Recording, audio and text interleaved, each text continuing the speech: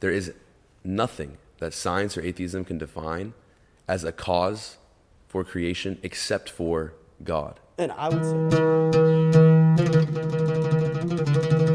3, 2, 1, action. Hey guys, welcome back to Keep It 99, the most edifying podcast in the world.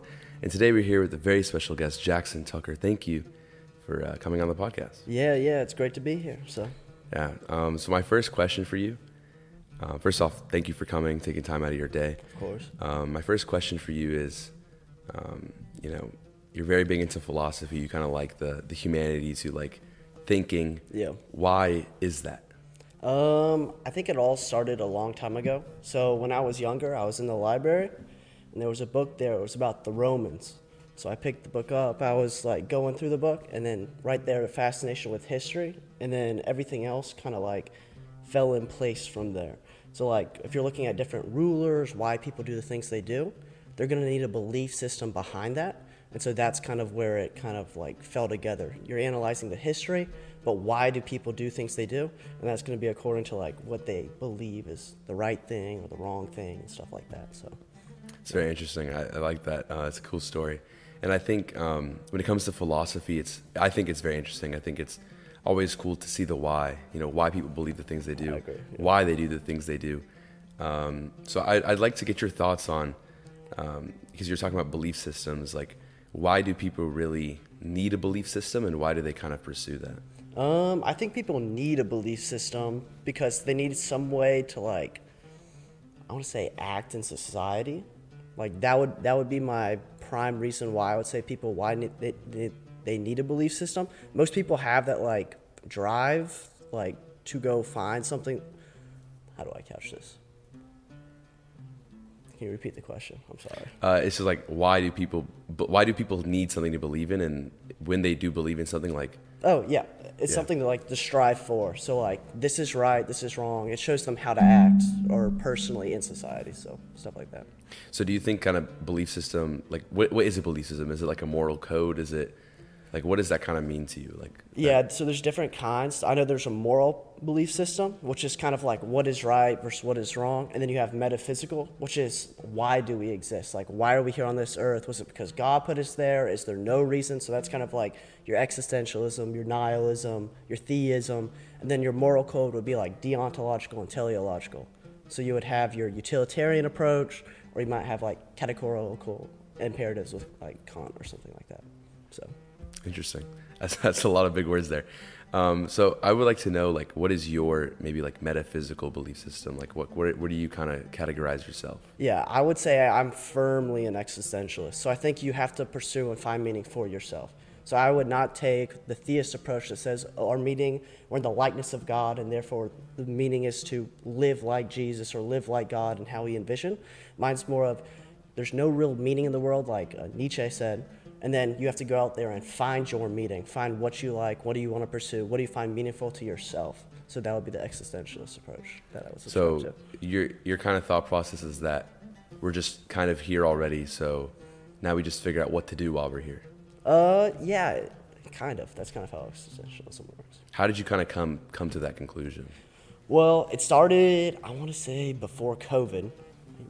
I started like re-looking at all of my beliefs because I used to be super, super conservative. I was very, very religious. And so I kind of like one thing fell out of place, which was like in my belief system. And once one part falls off, it's kind of like a house of cards. You say, well, if I could be wrong on this one thing, what else could I be wrong about? And so from there, I kind of whittled the needle down, my political beliefs, economic beliefs, religious beliefs, and kind of went from there. So, if you don't mind me asking, what was that one thing? I think my one thing, it was economics, unironically. I have people in my family that I know that are not very well off.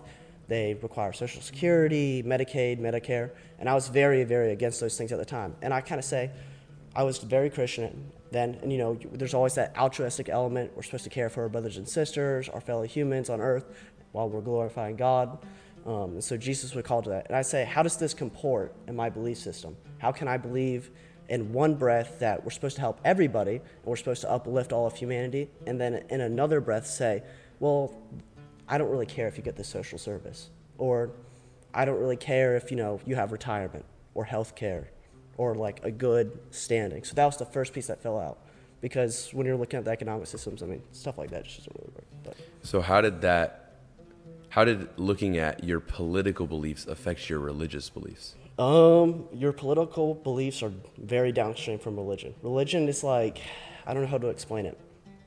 It gives you all of your moral foundation and all of your metaphysical foundation. So God, he'll tell you, this is right, this is wrong. Right off the bat, your moral beliefs are right there. And he tells you the why. You're here because, like, you're here to glorify me or live with me and one with me. Can you repeat the question again? I'm sorry. I mean, I was kind of thinking, like, how does the fact that something you believe economically affect Oh, yeah. what you believe religiously? Oh, well, you keep reanalyzing. It's the reanalyzing that's there. It's the doubt, saying, if I could be wrong about one thing, what else Okay, so you're saying- could I not be wrong about? You know what I mean? Because, you're kind of a teen. It's very new to you. You're looking at politics, like everything that's going on in the news, what everyone's arguing each other. The adults are going crazy, you know what I mean? And you're thinking, I'm right. That 14-year-old kid that's looking at politics, my belief systems are the ones that are right. But I mean, after that, you kind of go back. It's the doubt that starts getting sown once the first card flips. So for you, it wasn't that belief directly affected your religious belief. It was that you saw that maybe you were wrong about something, or you thought you were wrong about something. Yeah. And so that caused you to question everything. Yeah. So what about Christianity? What did you question about it that made you kind of fall out of favor with it? There were several things. It was the last thing that I ever looked at as my belief system. Because when you're a Christian, the Bible has to be infallible in its totality, or it's worthless. If it's God's word is perfect. And so any blemish in the Bible at all, then automatically the Bible just goes straight down. It's no longer has any of its legitimacy, anything like that. And so I was going through the Bible, or I wasn't going through the Bible, but there's different things online that you can watch different debates, different stuff like that. And I always found the ones for the atheism argument or the lack of a God to be more convincing than the ones that did not. So it's primarily the lack of evidence, or maybe there's different contradictions in the Bible and stuff like that. Do you mind kind of getting into what are those contradictions that you saw? So one of the biggest contradictions that I've never heard anyone answer is, so we know Judas betrays Jesus, right? Yes. And Jesus says at the Last Supper, he says, one of y'all will betray me. Jesus is all-knowing. He's God. He's fully God, right? And so if he says that, does Judas have the free will to, not betray Jesus? Mm-hmm. I would say no, because if God spoke the world by saying, this is true, or, spoke the world into existence, if Jesus says, one of my disciples are going to betray me, right, then we have a conundrum here where we're asking about free will or not free will. And if it turns out that we don't have free will, why is God sending people to hell who don't have the will to change their own fate? And I agree with you on that last point about the free will thing, that free will is an integral, and it's one of the most important things in Christianity that has to be true in order to prove its reality. But I'll say as a Christian, from the Judas standpoint, just because something is spoken to be true does not mean it was caused by that word. So if I say, for example, 1 + 1 = 2, it's not 2 because I said it was 2. It just already is 2. Yeah, but that's because you're human. If Jesus is God, and God can say, let there be light, and there is light, he can say, let Judas betray me, and Judas betrays him. So it's the difference there between divine and human. So I understand what you're saying, but I'll say that Jesus never told Judas to betray him. He never told Judas that, but he still spoke it into existence. Judas wouldn't even have to know. If Jesus But Judas had already betrayed him. At the Last Supper? Judas had already betrayed him by then. He'd already sold. He also kissed Jesus as well. So, I mean. But he had already done the agreement beforehand. So it had already happened. It was a matter of a fact of, he has already betrayed me, and he will continue to betray me. Yeah. But the fact that Christ said that, and he is fully God, said that this will happen, does not mean that he made it happen. I don't know. I think if Jesus were to say something and Jesus is God, then it is. It's just by nature of him being God. It is, because the issue is that when we think about it in this regard, we try to control God under time. We try to constrict God's knowledge under time. No, actually. The thing is that if God is real, let's say God is real, he has to be above time. That's the only way that there's so many other things that don't make sense if he's under time. No. So he has to be above time. So the fact that Jesus constricted himself to humanity, fully human and being fully divine, there are some things that will not match up timeline-wise because he, again, is fully divine. He knows everything from the beginning all the way to the end. Just because he knows it does not mean that he caused it, right? Like, why would God... If you're all-knowing and all-powerful, you can set the timeline however you want. So, again, God... But that's not free will again. I know. So why would, like, for example, like, another question people always ask is, you know, why would God create people that he knows are going to end up in hell? Like, why would he do that? Because we have free will. It is out of his love for us that he gives us his free will, knowing that we will still betray him and still go against him. He still creates us. But I don't find that argument convincing enough. If God is all-knowing and all-powerful, there is a version of reality out there that he could have brought in with free will, in which he would be able to convince everyone that he is God. Because he is all-knowing and all-powerful. So he has the knowledge and ability to act in a certain manner that gets everybody saved instead of only a select few. But we're not saved not because of God's lack of what he did. It's because of our lack of not obeying or not... Like, people are always going to... Like, there's not one person in the planet where everyone will agree to their message. That's just not how humanity works. There will always be an opposing side. I understand. But if God is God, people could recognize him as such. There is a version out there with him being all knowledgeable, and all-powerful, where he could create that reality, unless you say that God is not capable of that, which then in that case, he wouldn't be all-powerful and therefore not all God. Sure, except I'll say that the devils know that it's God. They know who God is. I don't believe in devils. I don't see any evidence for devils. That's you see where my issue comes from? So you don't... It's from the lack of, like, the very foundational pieces that I'm disagreeing with. I'm not, like, necessarily disagreeing with all of the moral arguments, but, like, the foundational building blocks for, like... No, I get your point. Yeah. So you're telling me you don't believe there's good and bad in the world? I think I think there is good and bad based on my moral system. But is there an objective truth? I would not say so. Okay. So you believe there's not objective truth? Yeah. How do you measure morality? What tool do you use? You don't use a microscope or a ruler or a telescope. There's no way to objectively measure, what morality is. Same thing as, like, if we were to say, look at this wall, can you objectively measure how beautiful the wall is or how the wall looks? Well, there's no objective standard. Some people could look at a painting and say, well, that's really beautiful. And some people could say, well, that's just a few lines of paint thrown everywhere. Who cares about that? So I don't believe there's any way to measure it. If there was a way to measure it, then yeah, but I don't believe there's a way to measure morality. So I believe it's mainly human intuition. So I struggle with this idea of you can't measure morality. Yeah. Because it's the same, like, if you want to go down this line of subjective truth and subjective, every human has their own idea of what things are, then I could very easily say 1 + 1 = 5, and you could not tell me I'm wrong. Not exactly. Why is that? Generally speaking, my position would say that there is an objective, like, material world. We can measure that, right? Mm-hmm. So from here to here, I can take a ruler and say, this is X inches, this is X meters, right? And so we can define, like, molecules, we know their natural laws, things that, like this that are in the world, physics, stuff like that. And so you can measure the objective world, but morality is not objective. There's nothing material about it. It's an abstract idea. So, I mean, in some cases, there is truth that is findable, and that's what we call science, right? Finding our epistemology, trying to find what is truth and going through that and finding the different evidence. It's like, this backs up, and it's measurable, it's reproducible, stuff like this. But for morality, there's no system and ability to do that, since it is an abstract idea. So 2 points. The first one is that all of the measurements that we use for material things are made up. Like, we define what the measurement is. Sure.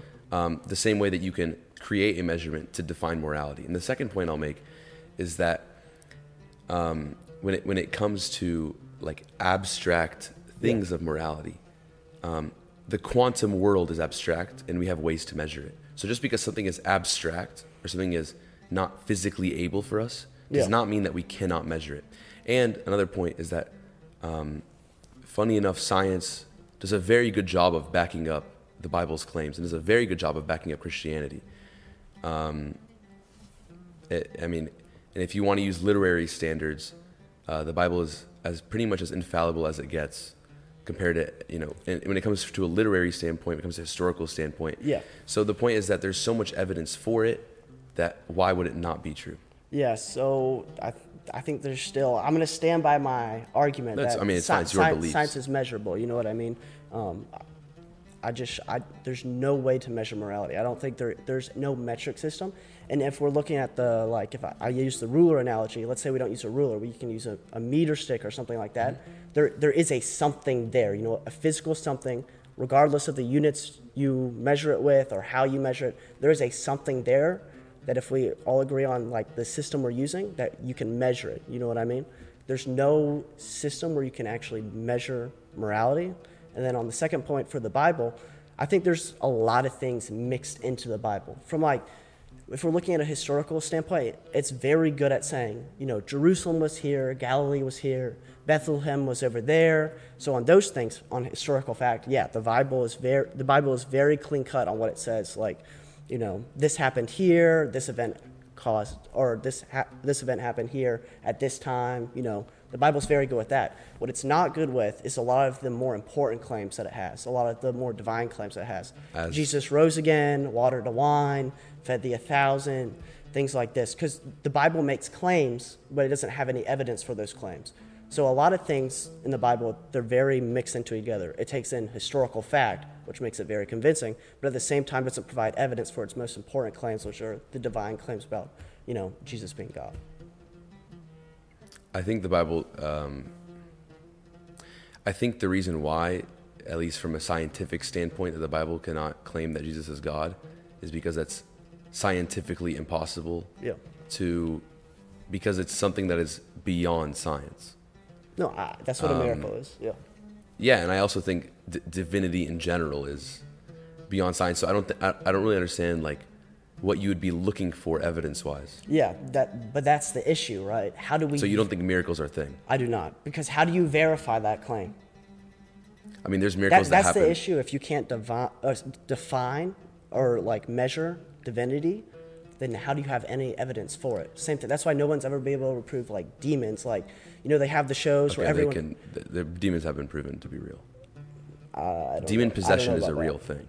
I would side not so much. It's the more and more time goes on, and the more and more we get cameras, we've seen less and less miracles occurring. Basically, the farther and farther you go back, the more the more mysticism is added in culture or religion. Generally, you'll see a higher propensity of so-called miracles occurring.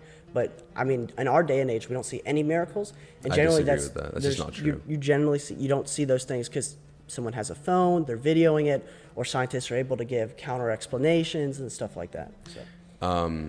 The point of miracles not happening today is just, it's just not true.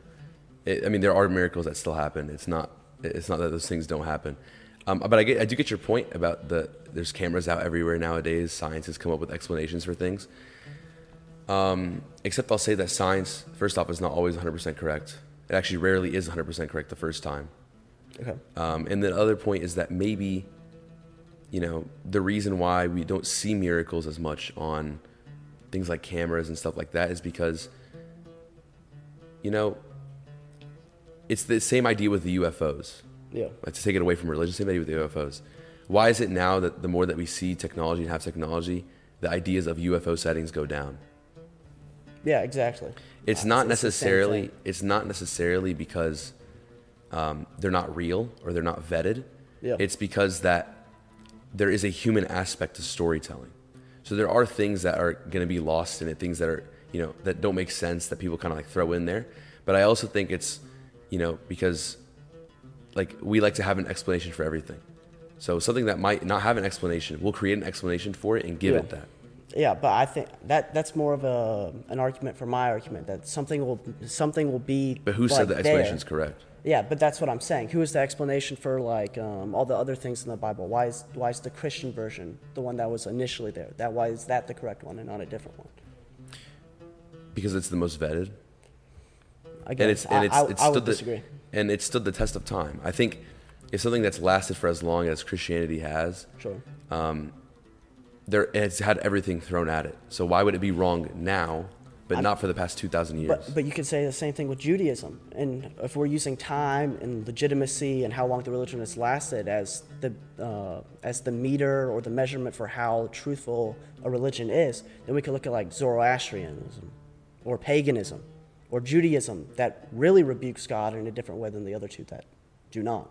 So I don't think if we're trying to find a metric for what is truth, what is God, is this Bible legitimate, right? Or is any religious book legitimate for how long it's been in like circulation around the globe?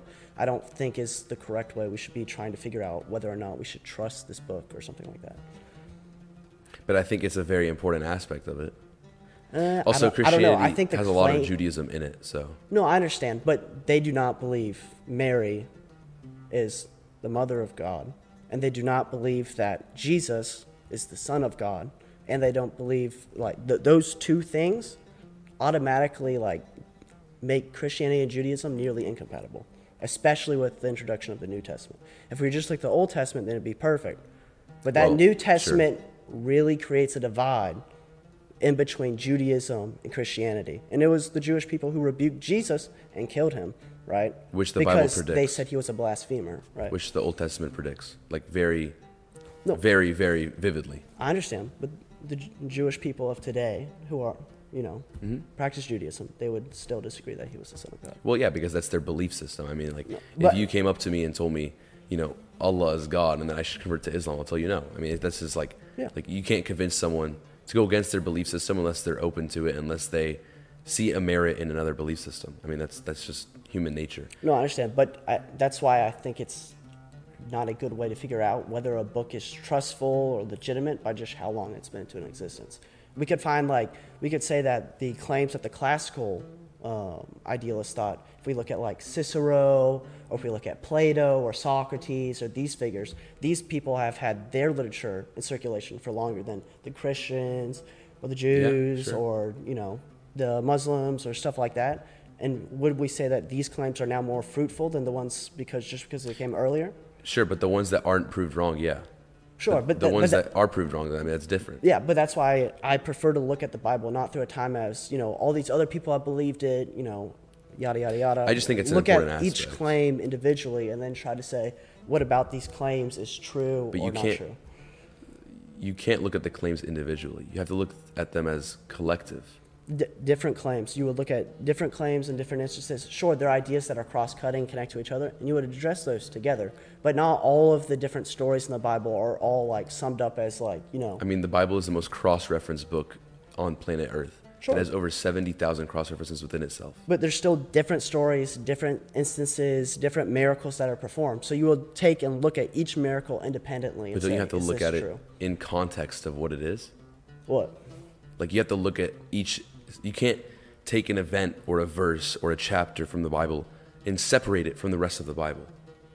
That wouldn't make sense. No, I understand that it's God's word, but you still have to look at each claim he makes. You can't say, oh, it's all God's word, therefore, like, it's all true, and then say, well, I've done my investigating and I'm done. You would have to say, well, God makes these certain claims. And what do I think about these certain claims? I agree with you, but you can't pull them out of context. No, I agree. I mean, we don't do that. You have to address them in their context, exactly. Is what I'm saying. But you still want to address each and every one of them. No, I agree with that. Yeah. I mean, I think we don't do that with literature in general. We never pull things out of context. We always look at what does this mean in the context, and that gives it a completely different merit and different meaning. I mean, I don't know. I don't. I see your points. I see where you're coming from. Yeah. And I agree with some of it. I agree with maybe the way you look at things analytically. I think it's very important. Yeah. But I think maybe the way how the Bible, because the Bible is, at least from a Coptic Orthodox perspective of Christianity, the Bible is not the only thing. Okay. So we have like the liturgy, for example, which is. Is it like the canon for like Catholics or something like that? You know how the priests come out with the different. I mean, the liturgy is as like a Catholic mass, if that's kind of what you want to think about it as. Okay. It's an apostolic tradition, It's been literally passed down. I mean, you can trace the lineage all the way back up to Saint Mark, who is a real person. No, I know Saint Mark is a real person. So the point is that Christianity is, there's so many things about it, at least from an Orthodox perspective, that are consistent and in line and haven't changed for so long and are still relevant to this day, that make it very hard to prove wrong. It's just, it takes more faith to not believe in Christianity than it does to believe in Christianity. I don't know about that. I think for atheism is the hardest belief to believe in. I think it's the most skeptical of all the beliefs out there. I don't believe it's the hardest one to believe in. I think if God had more evidence for his claims that he outlines in the Bible, then... What more evidence do you need? Than what? Than what's already given. Like at this point, if you're not going to believe let's say you're speaking here to me as a Christian, and to my right, I have someone speaking to me as a Muslim. Why should I... He says, well, the Quran is what Muhammad got from Allah, right? And this is the word. These claims are true because they came from God. Who should I believe? And why should I believe, him over you or you over him? I don't see any difference because you guys make a ton of claims and then you don't have enough evidence to back it up. Because massive claims require massive evidence. And so what I'm trying to look as, we're looking at all the different religions of the world. We're looking at all these different sort of beliefs that people say you should have, or religions say you should have. I just don't find it that there's enough evidence saying, well, God does exist. And now I do grant that it is possible for a God to exist, but I don't think it is, a Christian God or a Muslim God or stuff like that. So. For the point of Islam, there's a lot of contradictions within the Quran.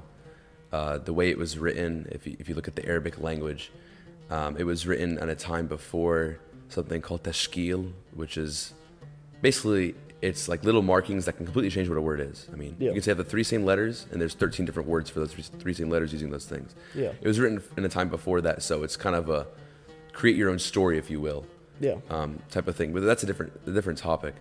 When it comes to believe that there is no God, to believe that everything on this planet is by chance, to believe that the fact that we are sitting here having this conversation is because a little tiny amount of mass exploded, and all these dust particles and molecules formed together, created a ball of earth that if you brought it down to the size of a cue ball would be smoother than the cue ball. And to have all these trees exist and have molecules that create animals that are completely different from each other, and humans that share 99% of DNA with other animals, and all these complex things. Like if you look at the evolution of an eye, how an eye goes from the first cell to what it is now, it doesn't scientifically make sense. There's no explanation for it scientifically about how an eye is created, by the way, how that evolution occurred. It doesn't make sense to me, and I don't think it does make sense in general that all of this is done by chance. And so an atheist response to that would say, well, I don't know. And we don't have any evidence to say, oh, we do know for a matter of fact, whether that be to the start of the universe or other things that are really, really beyond the bounds of science so far, which is why I grant the idea of a deist God that could create the world and then walk away. Do you know what I get what you're saying. So it's basically the clockmaker and stuff like that. But I don't see any evidence saying, where. So where would God go? Just because there's a tree, where on the tree does it say, well, I'm here because of God? There's no evidence for that. We know that it rains, the tree comes up. So I just believe in I believe in one less God than you do. So, just the amount of evidence is, I just don't see, it doesn't meet the threshold. It's very interesting to me. I answer, I don't know, because I don't have evidence. You answer, well, I do know. You know what I mean? So that's where I would characterize the difference. Your claim requires tons of evidence, and my claim, I'm saying I literally don't know. I'm saying I don't think there's any evidence to say it goes this way or that way. So but then, you wouldn't believe in God in that context because there's no evidence. You're just saying, I don't know, I'm open. So then what's the purpose of life if there's nothing to live for? So this was a dilemma that I faced when I stopped being Christian. There's no more God. What do you do? How do I make decisions? Is this a good or is this bad? You know what I mean? Or why am I here? If God's not real, who cares? That's kind of the nihilistic kind of approach that Nietzsche came up with.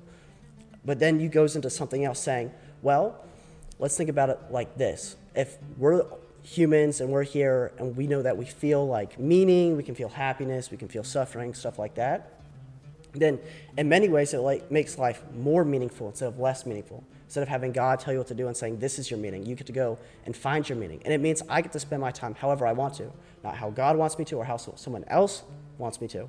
I truly am the own, beacon for my own life and am able to control my own life.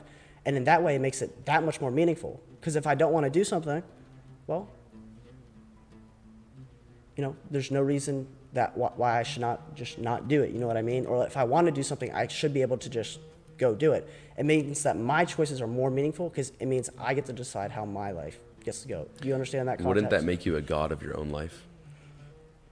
In a way, but in a way you are, in many ways. It just depends. There are environmental factors for the individual, but I think mine puts the onus on the individual to get up and go. So you think you have control of everything that happens in your life? Not 100% control, but I know I'm 100% control of myself. And I'm able, even though different dilemmas may come up in my life, I am the ultimate arbiter of how I will react to those dilemmas or how I want to spend my time. Okay, fair enough. So, I agree with that. But why do those dilemmas appear? I think they just appear. I think that's life. Okay. Why do you have feelings? Where do they come from?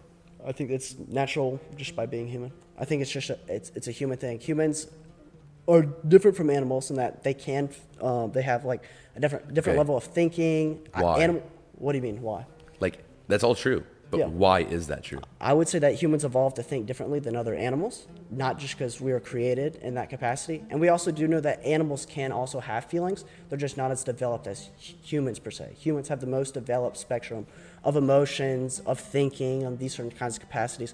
But we're the also most evolved species on Earth. We have the ability to think about ideas. I mean, do you think a dog ever thinks of why am I here on this Earth? I mean, they're not thinking that. They're saying, look, there's a toy, or look, there's food. I mean, they don't really care. So I think it's something that uniquely falls on humans. Do you think that's just by evolution or the way the world was, or it is? Okay. It's the same Aquinas argument. How Aquinas said, for every action there has to be a cause, right? But then the backstop to that is God. So, right? I'm saying, instead of God being the backstop, we know for a fact this exists. We don't have evidence for the God backstop. So I can make this the ultimate backstop and say, well, this is just the way it is, and then I play my cards from here. So science and atheism, you can make it add up in your head, and you can go back all the way up in history, except for at one point, which is creation. I agree. There is nothing that science or atheism can define as a cause for creation except for God. And I would say that's because it's a skeptical, more skeptical ideology or philosophy. It's saying, well, we don't know because there's no evidence. The Christians or the Muslims or the Hindus, they would say, well, we do know, and it's because of this book. But I don't find But here's the issue with this. I don't find the claims that the book makes to be valid because of a lack of evidence, if you understand my meaning. But here's the issue with that. That means that everything in science and in atheism relies on the fact that there isn't a God. That there isn't a God that created everything. Because if there's a God that created everything, let's say we figured out what creation was, and it was against, it was literally anything that created it. That would science is right about everything, but it all hangs on that one string. What happens when that string is cut? I don't understand the question necessarily. So my question is that the point is that science and atheism all hangs on this fact that there isn't a God. Yeah. Right? Obviously, there's a lot of things in science that back up God, but there's a lot of things that don't, like evolution and whatever. Yeah. What happens when, let's say, if there is evidence for there being God at the point of creation? Let's say we figured out there's evidence for God at the point of creation. We don't know anything else. Yeah. What happens to that entire thing falls? So what happens? Yeah, and I would say that one of the beautiful things about science is that has the ability to change and say, oh, I was wrong, through its epistemology. If it's not replicatable, if it's not consistent, then it says, oh, this claim is false. We no longer pay attention to this claim. So what happens to evolution if there was a God of creation?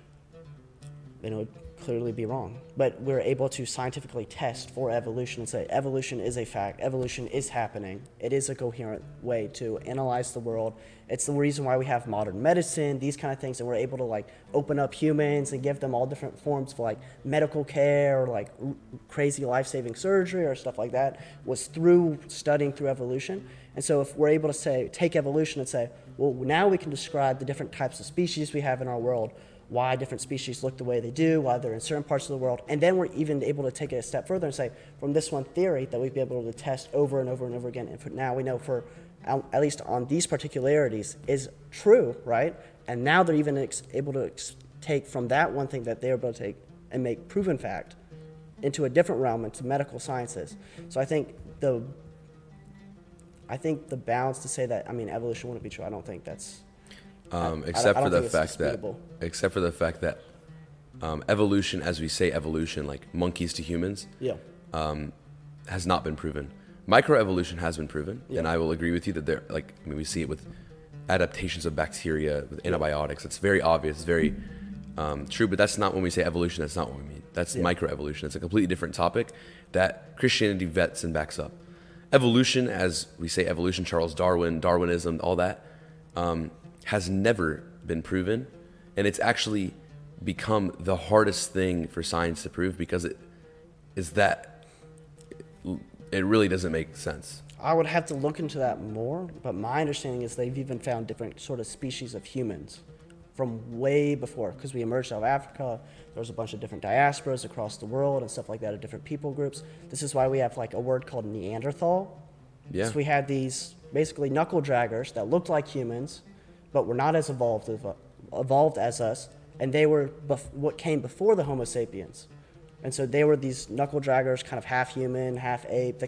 They looked kind of weird, like they're dragging their knuckles. I mean, maybe they can form some sort of speech. So my understanding is that they even able to find the delineations in the evolution pattern.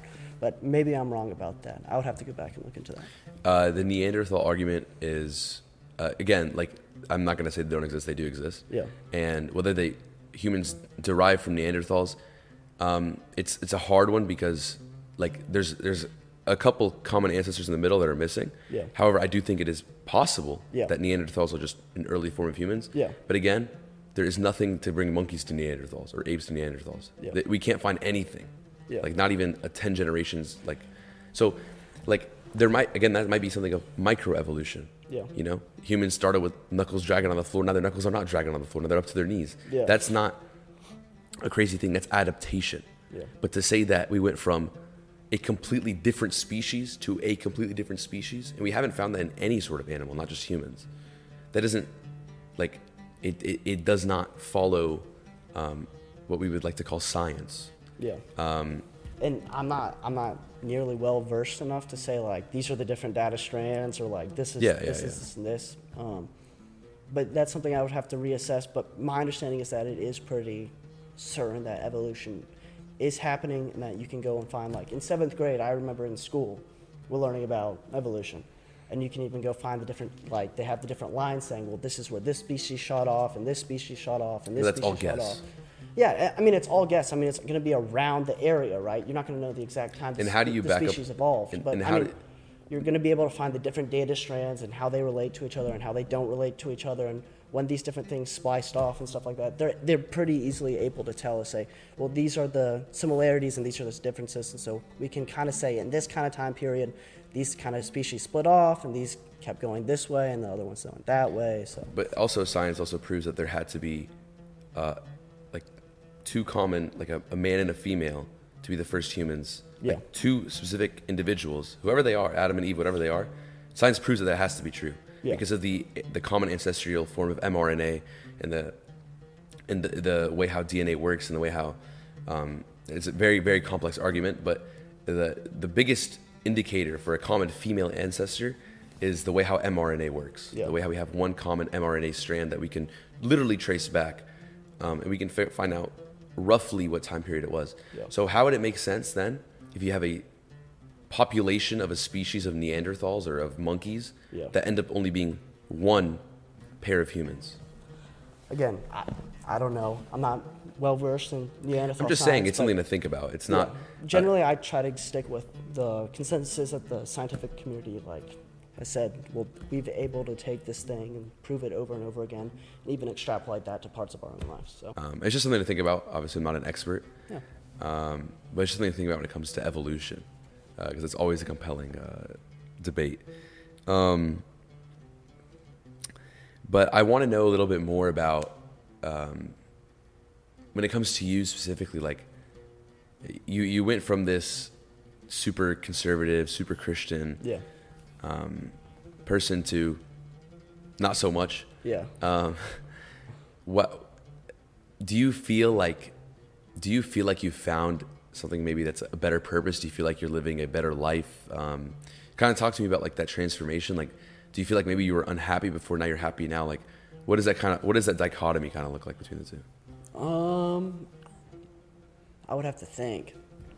I mean, I think it's much easier for me now to say, well, I know what I want to do or what I think is right and wrong, personally. Because I feel like sometimes I would say, I don't 100% agree with, even then, we're talking about like human intuition and stuff. It never, some of the things never really sat right with me, I guess, or like some of the moral approaches that the Bible takes, at least their system of like saying what is moral, what is not moral, I never really agreed with that. So I mean, in that case, that was much easier for me to be able to say, just like boom, boom, put them in the categories, right versus wrong, stuff like that. And then in my personal life, I would be able to say, I mean, I would say I feel a lot more happier now, just because I feel like it puts the onus on me and saying, well, if you want to do something, it is up to you. If your life is in a bad state, well, then you better go do something. If life's going good, well, you still better go do something. So I think in that case, I find it more fulfilling to me because instead of having to focus on things I may not really care about or going to this or that, I'm really able to focus on it saying, what do I find meaningful to myself, and pursue that however hard I want to pursue that. Isn't that like a little bit selfish? I think people should, maybe in some cases it's a little bit selfish, but I wouldn't say necessarily. I think you have the right to say, I want to pursue my own happiness. No, that's fine. I think that's a totally valid thing to say. No. I don't think you're able to inflict suffering on other people, but I do think you should pursue happiness for yourself and find meaning for yourself. But I think this idea of I'm going to do what I want to do because I want to do it. Like, if I don't want to do something, I just like won't do it because I don't want to do it. It's a lot of I, a lot of me. Sure. Is that really a better way to live life? It pulls you out of an idea of living in a community and living. It makes you kind of live by yourself, like literally in your own world. In a way. So like, I think one of the very interesting things about me is I think family, despite, not having a belief system that's like from God or whatever, I still find family to be something that's incredibly, incredibly meaningful, right?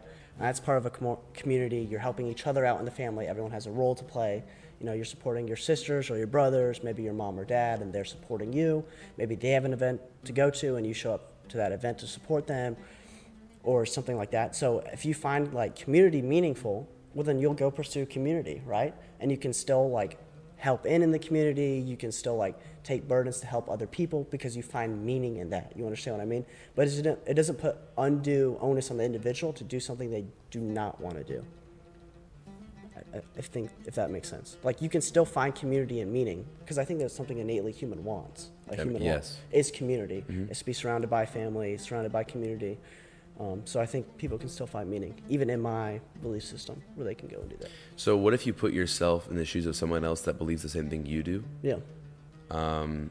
That maybe doesn't have those same, think about if everyone in the world believed the same belief that you had, lived the same way you did. Well, it'd be pretty good.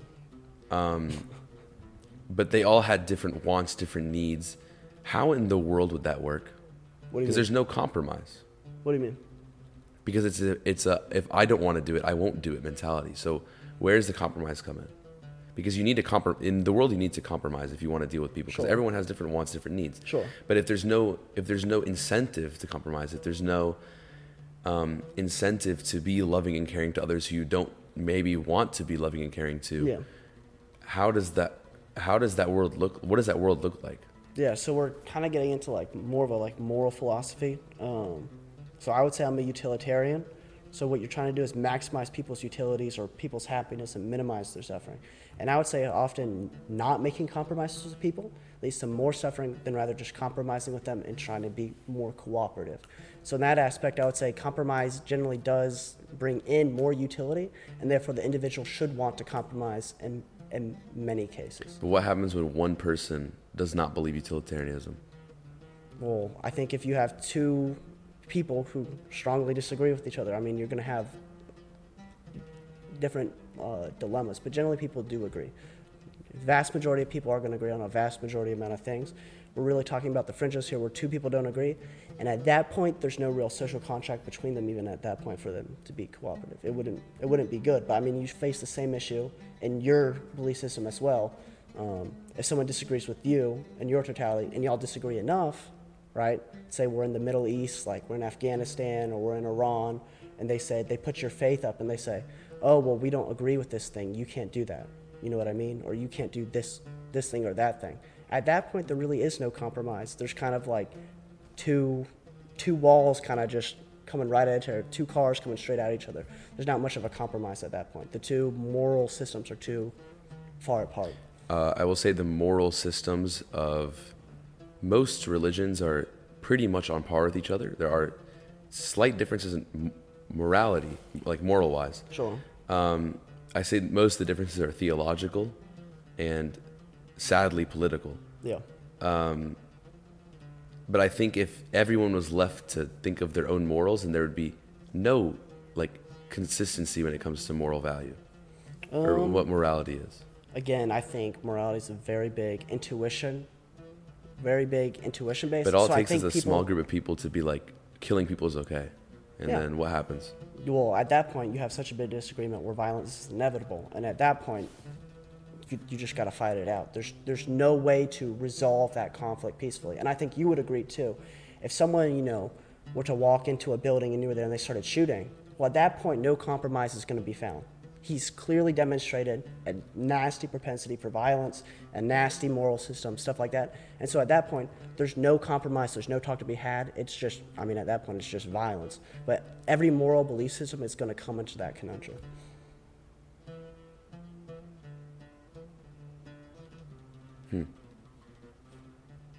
It's a good argument. Yeah.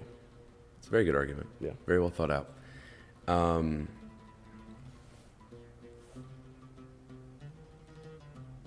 But that still requires for the majority of people to agree on a moral standard. Yeah. And I think we do But that. if there's nothing to tie those people together, what is it that ties them together? Yeah, you're not going to like my answer. I know you're not going to like my okay. answer. It's going to be, I would say, people's common humanity. I think that humans are born with certain instincts, certain intuitions for what is right and what is wrong. And generally the disagreements are going to be out in the gray. We're taking this moral principle and we're bringing it all the way out here. Generally, people disagree on that. Okay. People agree generally, like, community's good, I want to be happy, I don't want to be suffering. There are different things like this that people do agree on. And so though the moral standard may not be the exact same, it's enough to where people can still cooperate with one another. Actually, I think it's a very good answer. I like it. But I will say, I feel like the more that atheism is becoming proponent in society, the more that gray area is expanding. I think that depends. I think that has to do a lot with just how different moral systems work. So, But I think it's a direct correlation to the rise of atheism. yeah, but that's because we're finding two very different moral philosophies. Wouldn't that make atheism the gray area? Not necessarily, no. I think Because it creates atheism, gray area. Yeah, maybe in society, but that doesn't mean necessarily in that moral system it doesn't create. So if everyone is issues. atheist, Yeah. wouldn't everything be gray area? No. So everything would be black and white. Atheists are tending to agree more morally with other atheists, and Christians are going to tend to agree morally with other Christians. That's so not it just, okay. It The just second part depends. is true. The first part is definitely not true, because the whole idea of I live my own life Yeah. and what I think is right imply that I don't want to agree with others. And also what I'll say is that if atheism is not the gray area, then if everyone was atheist, then everything would have to be black and white for that to make sense. Not. Then there Not cannot be a gray necessarily. area if that would make for that to make sense. In some ways, I think there can be societal gray areas, but I think moral systems.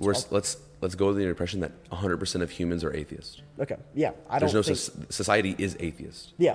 That would make everything a gray area. No. Why? Okay. So it's the same common humanity argument. If me and you're an atheist and you're human, and I'm an atheist and I'm human, we're both going to understand that we want to maximize our utility, and probably there's going to be a general understanding that we should cooperate with one another. So it's that those same moral foundations that people hold unto one another, right? We have different groups like around the world that are less cohesive with each other. I mean, how do I explain this? Homogenous groups tend to be more cohesive because they share the same values, the same culture, and the same political But atheism institutions. is not a homogenous group. The It's- only thing that they share is that there isn't a God. There is nothing, there is no two atheists that agree on anything else. Well, they could agree on things, but there's not like there's nothing set. Sure. The only set thing is that there isn't. And so I think what you're kind of trying to address is the moral nihilism inside of atheism, unless I'm not understanding correct. I'm just trying to say that atheism, the only thing that unites atheists together is the fact of what isn't. Yeah. It's like your enemy's enemy is your friend. Like, Sure. if everyone becomes atheist, then everyone will end up disagreeing with each other because the one thing that they held on to that they agreed on no one cares about it anymore. I would disagree because we all still have our common humanity and still, generally speaking, have all the same intuitions. But those intuitions are given to us by parents, by the foundation that were built when we were younger. If everyone becomes atheist and there's no religion, in my mind, there's no purpose. Yeah. Then it's up to everyone to kind of decide. So that means that this set of parents would disagree, this community and this community would disagree. And so it would almost be like just a ton of city-states populated around the world where everyone's at war with each other and everyone disagrees with each other. Yeah, no, I understand the comment. I would say, I mean, that's what happened to the Greeks and the Romans. I don't know about morally, but they kind of they fell apart for different reasons. But I would say Moral things are a lot of it. The way they look at things, at least perspective. the Romans, it had a lot to do with different economic stuff and a lot of different political institutions. But that all no longer that all fulfilling stems from moral things. Like if I think that I shouldn't help others, I'm not going to be very happy with like social welfare programs. Yeah. You know, so they're very connected. I mean, in a way, what we're really asking here is two different things, I feel like. Because I feel like economics is the morals of money. I think we're talking about two different things here. And when we're talking about the disarray or the gray in the atheist society, you're kind of talking about more of the environmental concepts. I've been born into the world. I already have these sort of intuitions. And then this sort of environment's going to basically push my intuitions in certain directions. Yeah, is that not valid? I think that is valid, Okay. 100%. I think your environment I think that's one of the big parts why religion is such a big deal, or for most people, is because of that environmental factor. Mm-hmm. You grew up in the church, your family's at the church, your community's at the church. It's kind of one of those institutions that's all-encompassing, especially back the further time you go. They have things like temporal power and stuff like that. But I think a lot of the biological intuitions that we're born with lay a pretty good foundation for most I don't people. think biology tells you anything about morals. I think All you have to do is look at animals to figure that out. humans have certain intuitions they're born with. And How? then from there, the environment can change those intuitions. What about being born gives you any sort of decision making? Like, what about being born gives you any sort of intuition of what's right and wrong? So, Because if you look at animals, that's not the case. Yeah. So why would we be different? So What if in we- our DNA tells us? there's these two primal things, suffering and happiness. People know I don't like to feel bad, and people know I like to be happy. Okay, and so animals think the and same when- way. in But some they still ways, go yeah. kill each other We all have- the time. But we have a higher humans kill each other all the time too. Humans have a pretty big issue. Yeah, with but that. animals, like, if you want to go by this idea that we're biologically born with certain things, Yeah. then we would act like animals. Sure. We're biologically born with certain things, and there's an environment aspect. In many ways, and the biological stuff doesn't have anything to do with morals. It's literally eat food to stay alive, Yeah. sleep Yeah. because you need it, drink water, and cry when you're hungry. Like why do humans engage in those activities? In what, eating? Yeah. Because their brain tells them you're not going to die, buddy. But why does the brain do that? Because it knows you're going to die. Because it's good for you. Because you need to eat to live. So right? you think that so there's generally your brain tells you to, you think that you're not in control of your own brain? I think we all have a human brain. And a mind. Yeah, everyone Okay. has a human brain and mind, and we're all born with some of the similar intuitions. I want to feel good. Okay. I don't. Which one is in control, the brain or the mind? We'll call it the same thing. No, they're two different things. Well, The brain is I don't understand the difference. The brain is your physical brain. Yeah. Your mind is like your intuition, if you will. Like the thing you think, when you think, that's your mind. Your I think brain it's is chemical reactions. I mean, we can use brain, we can use mind, but I think you're born they're with. separate things. I don't think they're separate things. Okay. But If it was all chemical reactions, then animals would be able to think the same way we do. no, because their brain gives off different chemical reactions than ours does. There is a lot of animals That's that why have, they have an animal brain instead of a human brain. they also have a lot of very similar chemical. I mean, Yeah. we can teach dolphins to do stuff. Yeah, but again, that comes from us being the most evolved. Like we've established that part. But generally speaking, like humans eat because it's good for them. Yeah, And sure. if let's say that cooperation, like why do we have society? Because humans learned long ago that if we cooperate, we all benefit from it. And Right? you think you're born with that idea. I think we're born individually understanding that I want the best for myself and I don't want bad things to happen to me. And then humans also have the ability to understand that other people want that too. And then we can take it a step even further saying, well, if he wants good things for him and I want good things for me and we both don't want bad things to happen to us, why don't we work together so we can get But the what- both for both of us instead of, having, going off on our own and having either good or bad happen to us individually. I mean, as a society. So again, humans kind of collect around what is good for them or what is bad for them. Now, there are instances where that's not true with different environmental factors or different earthly things. Okay, But- what part of that are you born with, and what part of that do you develop?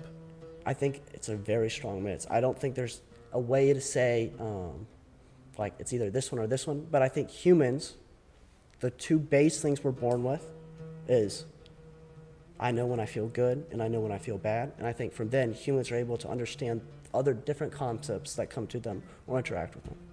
But isn't that all environment induced? Yeah, somewhat. Yeah. Okay. So the But whole you're still born with those basic building blocks, right? You're But like if that's a all baby comes into subjective. if a baby comes into the world, right?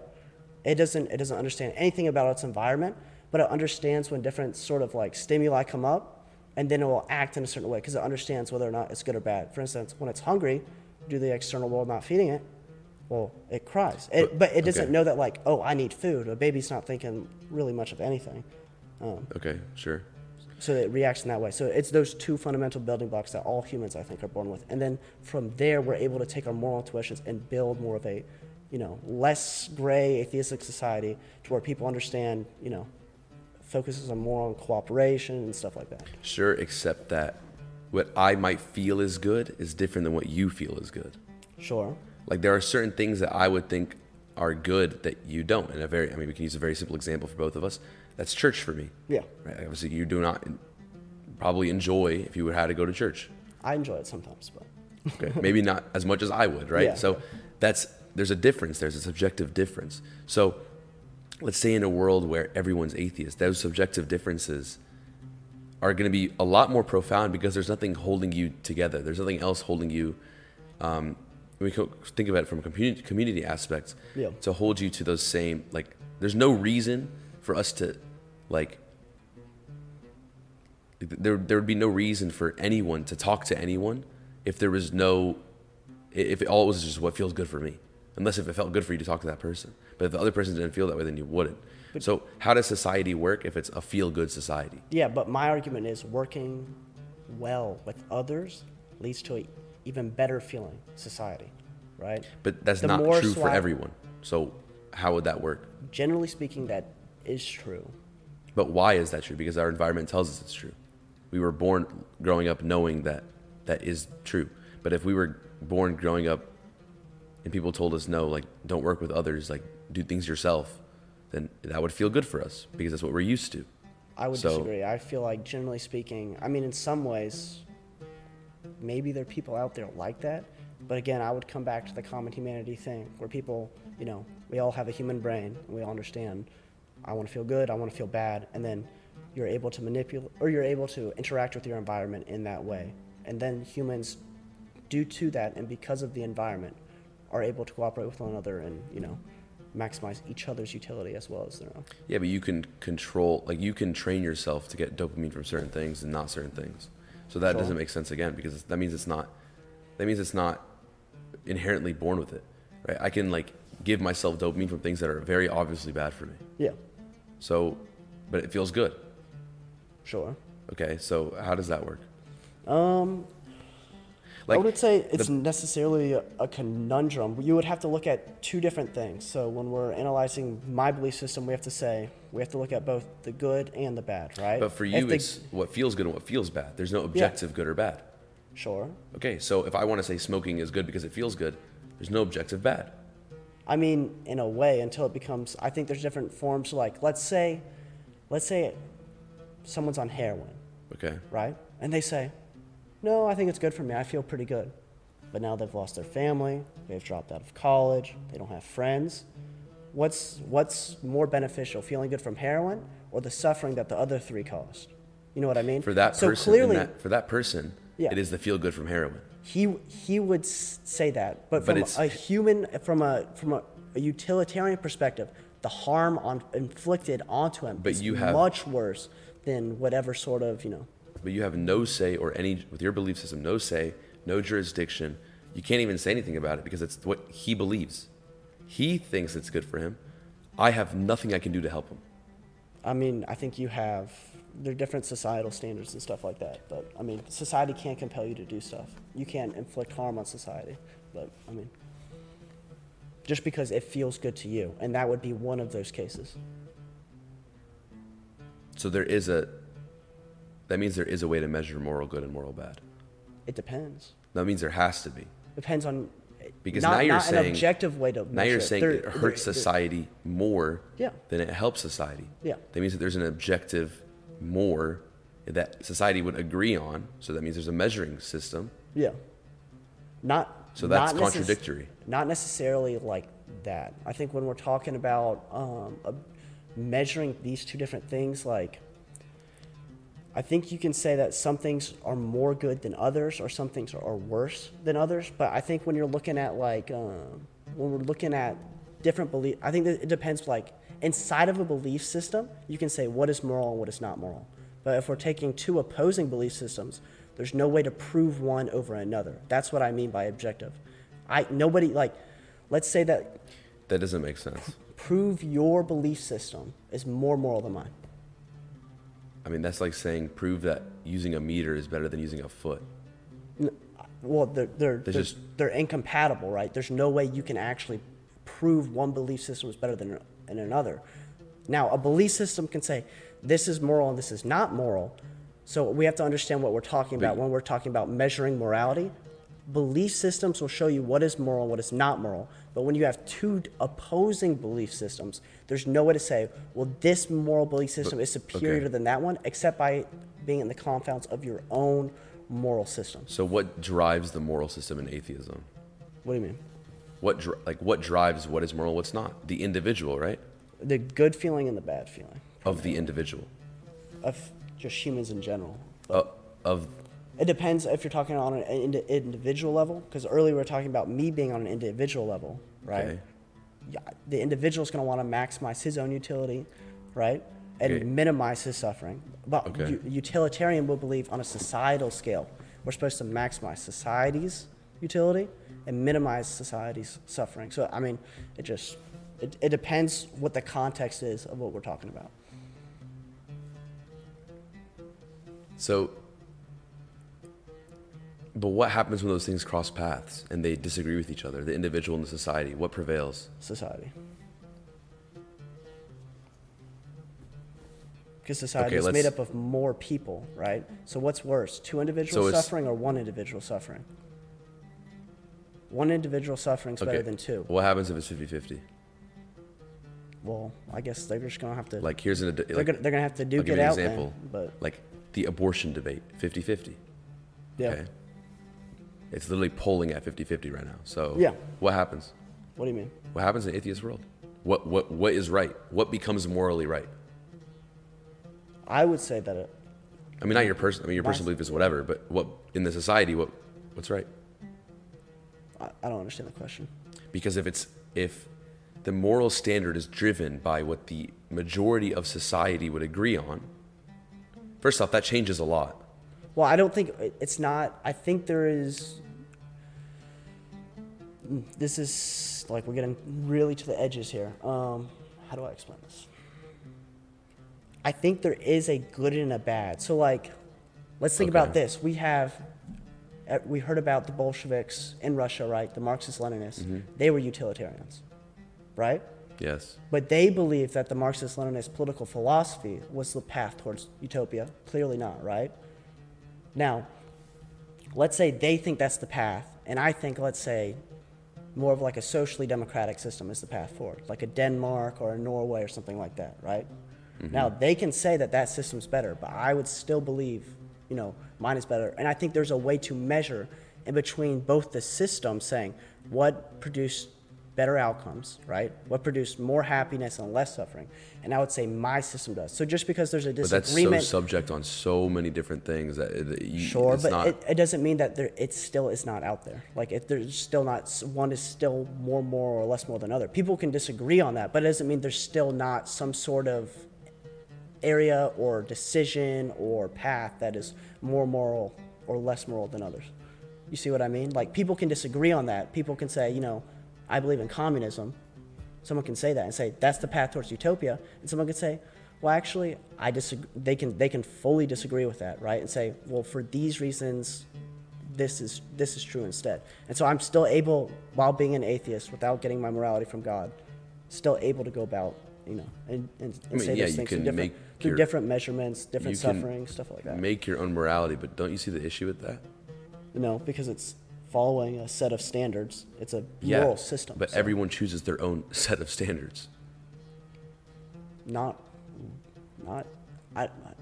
really. Because they can say, this is the set of standards I follow. You say, this is the set of standards I follow. What if they're not the same? What if there's, like, I don't get your point. Okay. I think that atheism is very individual focused. It's the most self-centered belief system there is. By definition, it has to be. By saying, there is nothing higher than me, I am the highest power in my own life. By definition, that makes you self-centered. So, I would disagree, but so if I say, how's that? I don't If believe I believe there is a God in power above me, yeah, but the issue is I don't versus I believe, don't do that. if I were to acknowledge God exists and said, well, I don't care, I'm going to do what I want to, that's selfish. But to say Yes. that there's no God at all and therefore I'm going to take control of my own life, that is not selfish. That is That's- more self-centered than the but other there's- arguments. But there's no God, so you're not being self-centered. Because it's, Sure, but you're creating a dichotomy between serving God or serving yourself. If there's no God to serve, who else is there left to serve? other people, Other people, but also yourself, right? Especially if we're talking about the dichotomy, the relationship between God and the person. So it's hard to say it's selfish. It's kind of a default decision in that case. You know what I mean? okay, but comparative to an idea where there is a God, that is more selfish. Yeah, but By again, definition, again, by we- default, right? no, because you're choosing between yourself and God. Okay. God's not even a decision. It's like, you ever played a video game and you have two paths. It says you can press X and you can walk left, or you can go to a path, you can hit A and walk right. Your button has an X and an A on it. You can walk left or right. Mine just has the one off to the right, saying you just this way, because this alley, there's no, it's kind of just like a cut scene. You're just keep going on to the next level instead of making a decision. It's kind of like that. It's much different. There's no choosing. That's just, that's Okay, I get why I'm what saying you're there's, yeah. I get what you're saying.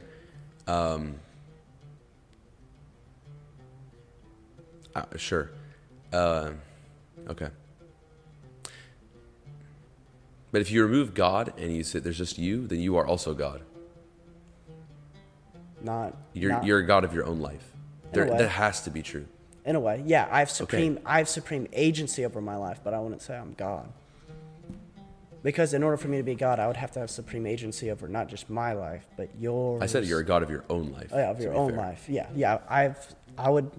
The terminology supreme agency over my own life, but yeah. What's the difference? If I say I'm a God of my own life or I'm a supreme agency of my own life, what's the difference between those two? We'll just say it's the same.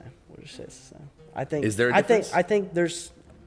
If there is a difference, what is it? I just think one has less semantic loading to it than the other. You know because it's like a word choice thing? Yeah, for me. Okay, fair enough. But, Yeah. So if you have full control over your life, yeah, and no control over anyone else's life, yeah, how do you not see that there's a moral disconnect there? Let's say we are the only two individuals on Earth. Sure. Okay, and we believe the literal exact opposite things. Sure. Okay, like you believe killing is bad, I believe killing is good. Yeah. You believe family is bad, I believe family is good. Yeah.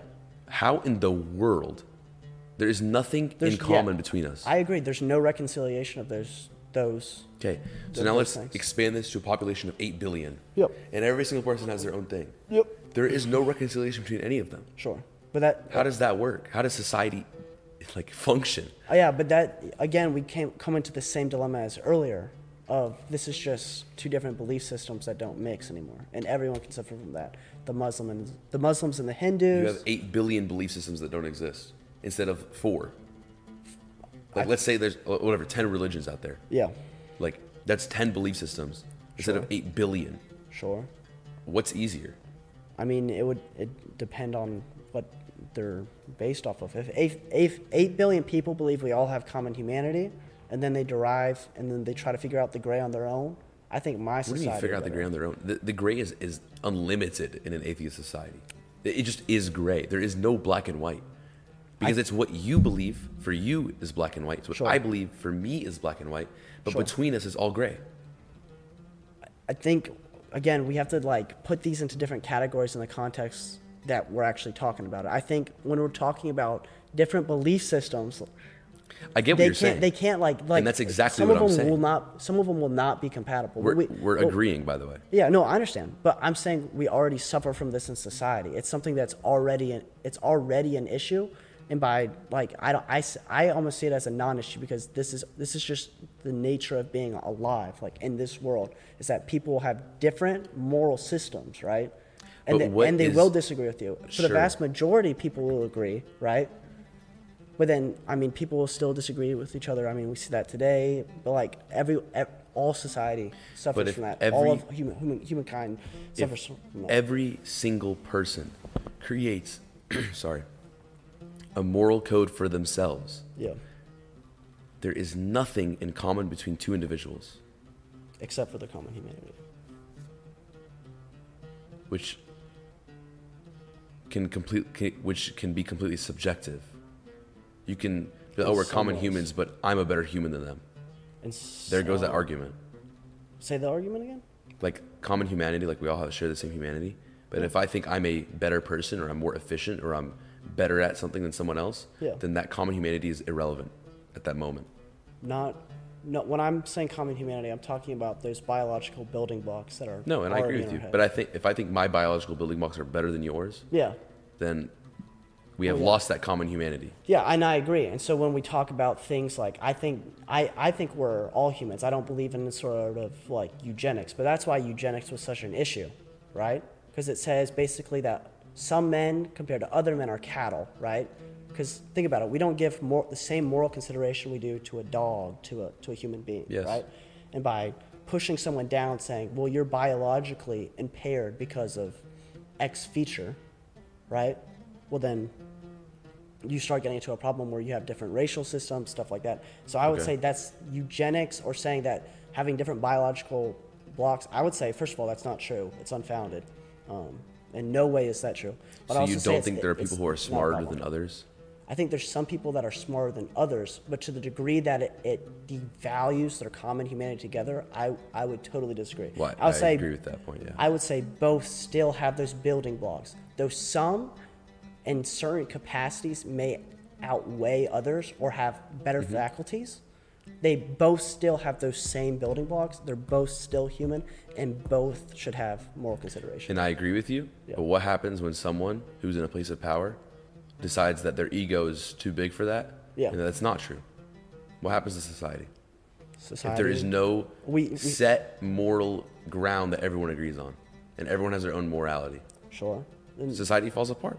society does fall apart. Okay. But I mean, There's the issue with that. Because assuming that won't happen is very naive. I don't think society will fall apart in that way. I mean, that's why we have democracies, we have different sorts of rule of law, we have the divisions of government, so people can overcome those disagreements. That's more of like a... I mean, the German Reich was a democracy until Hitler went to power. No, I understand, but there's different sort of pragmatic ways that we can say, how do we set up a system politically so that these sort of moral confrontations, if you will, right, with each other, don't get out of hand So to where what it sets that- creates bad dilemmas. But doesn't the government... do you think the government sets moral standards? Somewhat, yeah. Okay. If everyone has their own moral standards, Yeah. what's going to be agreed upon? Some The stuff is... loudest people in the room? It would generally be a democratic system. It doesn't mean you don't have the right to disagree with that democratic system. So what the difference between... everyone Yeah. is atheist, and everyone... I have no jurisdiction of your thought in your life. Yeah. And there's nothing in common between us. Yeah. And there's nothing I can do to convince you of that. Yeah. Then there is no way that if we disagree on a law, that we will ever come to a compromise. Yeah. Because what you believe and what I believe are different, and it doesn't matter what you believe to me because it's my life and I live it. Yeah. You see the issue? But Now think about that at a country scale, Yeah. at a world scale. Yeah. That's the issue with that. Yeah, no, I understand people have different disagreements with one another, and some disagreements get so bad to where violence does break out, right? And I just want to say the only way how countries start is under the same religious background. If you look at every country that's ever started, I don't agree with that at all. if you look at, We can look Okay. at so. I'm talking many about the different start countries. of a. Yeah, I disagree with that too. Okay, give me an If example. we look at the United States, Christian, if you want to be honest, like there's different sects of Christianity, sure, yeah, but we had but there's again a common. those a different commonality. kinds of Christianity and the different kinds of things our founding father believes were really, really, really different from one another, and the But there cultural is backgrounds were one common thing, in that God exists and God has jurisdiction. not. Well, then why didn't they set up a theocratic one instead of an enlightened one? The enlightened government that our founding fathers were coming for was one based on the deist God that I spoke of earlier, right? James Madison was a crazy big proponent of Yes, he was. separation of church versus state. Mm-hmm. If they believed that God was the land, they would have said, well, instead of the Bill of Rights with, our first 10, say freedom of speech, stuff like that, they would have said, shall not kill, shall not covet thy neighbor's wife, shall not steal. They would say these things instead. But we didn't set, the country's principles is not based on a Christian religious background. It is based on a enlightened deist background. Our founding fathers were totally different from that. That's why they always talked about old Europe and new Europe, or the old world and the new world. The new world was enlightened. It was for free men. It was for people to come and do what they wanted to, have property, be able to make lives for themselves. The old Europe was kind of, these things were not available to you. You still had a Catholic Church that was pretty vicious. You still had all these different warring empires and monarchies where people didn't even have natural rights. They didn't even have the right to vote. Lots of different classes were still basically in slavery or serfdom at that time. So there's a whole bunch of different things. But I think you can take groups from different backgrounds and still be able to create like a country. I mean, we see this. And the new Europe or the new world Yeah. is a more Christian society, is based on more Christian principles than the old world was. The old world was very politically driven. It was like the Catholic Church at that time was more of a political institution than it was a religious institution. Whereas the New World, the idea of freedom of speech is the most Christian idea that it ever exists. That is the definition of free will. The First Amendment is literally the definition of free will. Sure, but let's which say is the most Christian belief out there. I don't know where God says thou shalt have free speech, but I think It's free will. Speech falls under will. I mean, I don't really. Some of the stuff does Also, come from. our- There's a lot of, how do I say this? There's a lot of overlap between deism and Christianity.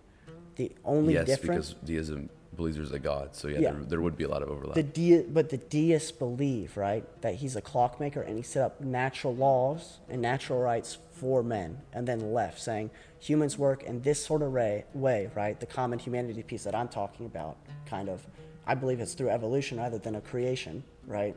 Yeah, whatever. But it's very similar to that of the founding fathers. And so they believe it's set up in that way. So in a way, it does really overlap. It does kind of overlap with Christianity in the sense there is a creation. He set humans to be this certain kind of way and act this certain way with each other. But they don't believe in that last part that Jesus was God. So it does come from a creation, but a lot of it comes from like social contract and stuff like From a that. political standpoint, you don't have to say Jesus is God at all. That's just so. I mean, that's very irrelevant. to Sure, political, but to just say because their personal beliefs yeah. have nothing to do with the fact that it was a very Christian. Like it followed Christianity. If you read the Declaration of Independence, there's a lot of Christian values that are put in there. If you read the Constitution, there's a lot of Christian values that are in there. Like our Pledge of Allegiance literally says one nation under God, and which would imply that it's not deist. Culturally, saying, there's but- a lot of culturally, very big cultural influences Christianity had Yes, on the because United it's- States. Massive cultural influences. So you're proving my point. However, That a lot of the different stuff we find in the Bible, or not in the Bible, in our Constitution and in our Declaration of Independence, come from an enlightened philosophy. Our Constitution right now Sure. is the oldest one on earth, and it was founded on Enlightenment principles. That's and then great. right after our revolution, the other Enlightenment revolutions in Mm-hmm. the old world kicked off with France, and then you had Poland, you had Hungary, you Yep. had Frankfurt in Germany, you had all the different stuff in England that happened. In Italy, you had this whole disagreement between Enlightenment versus like older divine right to rule kind of governments. But I mean, there's a whole bunch of different things where these ideologies are going to overlap. But if we look at the crux of it, a lot of it best boils down to the deist kind of arguments of natural rights. It overlaps with Christianity, but also overlaps with my ideology as well, or my belief system as well. So it follows more of a deist path, a natural rights kind of path, rather than a Christian path. And I think it's a good delineation to make because it understands why we have things like separation of church and state, and why our founding fathers believe that different sort of religious beliefs should not be put into secular institutions and then humanity or citizens forced to comply with different religious mandates. So, agreed. yeah. Except for two things. The first one is that still proves the point that countries are created based on a common belief system that tends to be religion. Whether you want to think it's deism or Christianity, it's one of the two. And the second point is that the separation of church and state is not necessarily to protect the state from it is to protect the state from the church, but it's also to protect the church from the state. It is a two-way, Street. Yep. thank you. A two-way street. And that would also imply that there is a Christian background when, the founding fathers founded America. But the whole point of that was to show that there is a common belief system to create countries. So if everyone was atheist, a country would not work because there's no commonality except for this common humanity. Which the second that two people disagree on that, or that two groups of people disagree on that, then it doesn't work anymore. I don't think it's that extreme, though. I don't think the gray area. But history tells you it's that extreme. In some cases, yes, but in some cases, You don't have to look too far. You got to look. I mean, people disagree with each other in our society right now. I mean, they get kind of mad at each other. There might be a riot. There might be, some idiot may go and shoot somebody or something like that. We have that. But I mean, we've always had disagreement in American society, and American society still stands. But that's a testament to like pragmatic institutions that we have created to be able to funnel and properly address the different issues people have. But I feel like society. I feel like it's getting worse, and I feel like a big reason for that is atheism, because you're losing a commonality between people. I think to some extent that might be true, but that more has to do with because there's more large sections of the population holding different beliefs. So like we could not no, even because there's more hold on, there's more commonality between Christianity and Islam than there is between Christianity and atheism. No, I understand. My point is atheism is not like this all like destructive Never force, said it was like, all destructive.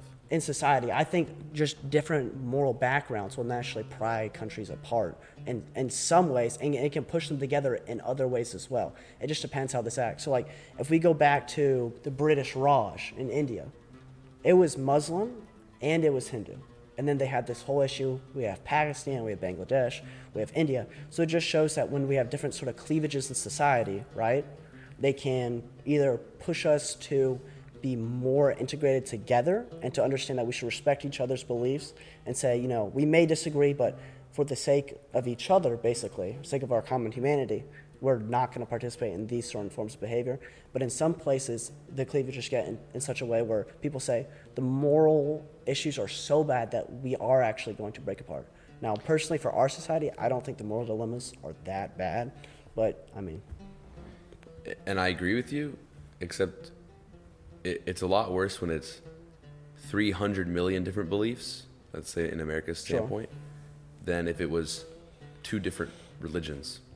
Yeah, but again, and all it takes is for one person. I'm just saying it's not the most efficient society. If we want to talk about efficiency, it's not. I think what's even less efficient though is saying we're just going to have a moral framework that everyone agrees on. How is that less efficient? Well, no, not less efficient, but for finding truth or finding what's best. Maybe both. No, I disagree. Just because everyone agrees on a certain system doesn't mean it's the like right moral system. Now you're going to come after me for that comment, but I disagree. I agree with you. I don't think just because a majority says something means it's necessarily right. Yeah, I agree. But I think I think questioning things is good. I agree. But again, I don't think everyone, like, you have to agree on things. I don't think everyone should have their own idea and set of beliefs, because in my mind, that makes every single person a god of their own life. Yeah. And that doesn't make sense. Like, think about in like Greece and Roman history, when there's multiple gods, what happens? The gods fight each other. Gods are at war. Okay, imagine 8 billion different gods. Yeah. Like, even if we look at the mysticism and we look at the art and the history, even that proves that point. So why would we be gods of our own lives when we can just not do that, you know? Yeah. But I get it's people's beliefs and it's people's I'm not going to tell someone, you know. Again, I would say basically our common humanity gives us the same building blocks. I'm just going to keep saying it. It gives us the same building blocks, so where you can all come to some sort of agreement on what is moral, some sort of cooperative agreement saying, well, this is what can be outlined, even though we may disagree with each other on some certain things, right? Now, on some things you are going to be able to do that, some things you're not going to be able to do that. Second point is, if we're talking about like 8 billion different gods, I think on this earth right now, I mean, in a way, according to my point of view, we already do, and it's already working in some countries, and it's not working, or you're having different issues in different countries and other issues. Like, we have all of these people, and ultimately, each person themselves is going to choose, do I believe in this God, do I not believe in this God, Sure. right? They have that free will. So in a way, in your world and in my world, humans will choose or have the ultimate agency and what sort of moral system they subscribe to. So regardless if it's your moral system or my moral system, that same dilemma in both systems still exists, and I think that's just naturally part of our world. Humans are going to disagree with each other in some ways. Yeah, except for the fact that I, as a Coptic Orthodox Christian, agree and subscribe to the same thing as 25 million other people. Sure. And then a lot of people that are secular would agree with a utilitarian principle as well. Yeah, but there's holes in that because everyone can make their own ideas. Like what's good to you is not what's good to someone else. It's the same thing. I mean, it's the same circle, same loop. It depends. It depends. I mean, sure. Generally speaking, yes, it is. And then there's different ways to say, there are different ways to go about a situation. But, I mean, again. Well, that was a good talk. My brain's kind of tired. That's a good one. Thank you for taking time out of your day. Yeah, I really enjoyed this. It was good. It was good. Definitely will have you on at some point in the future. Perfect. Yeah, good luck at college. Thank you. You have too. fun. I will. Thank you guys for watching. Make sure to like, comment, subscribe, turn on post notifications, comment, and share. And see you guys next week. Thank you.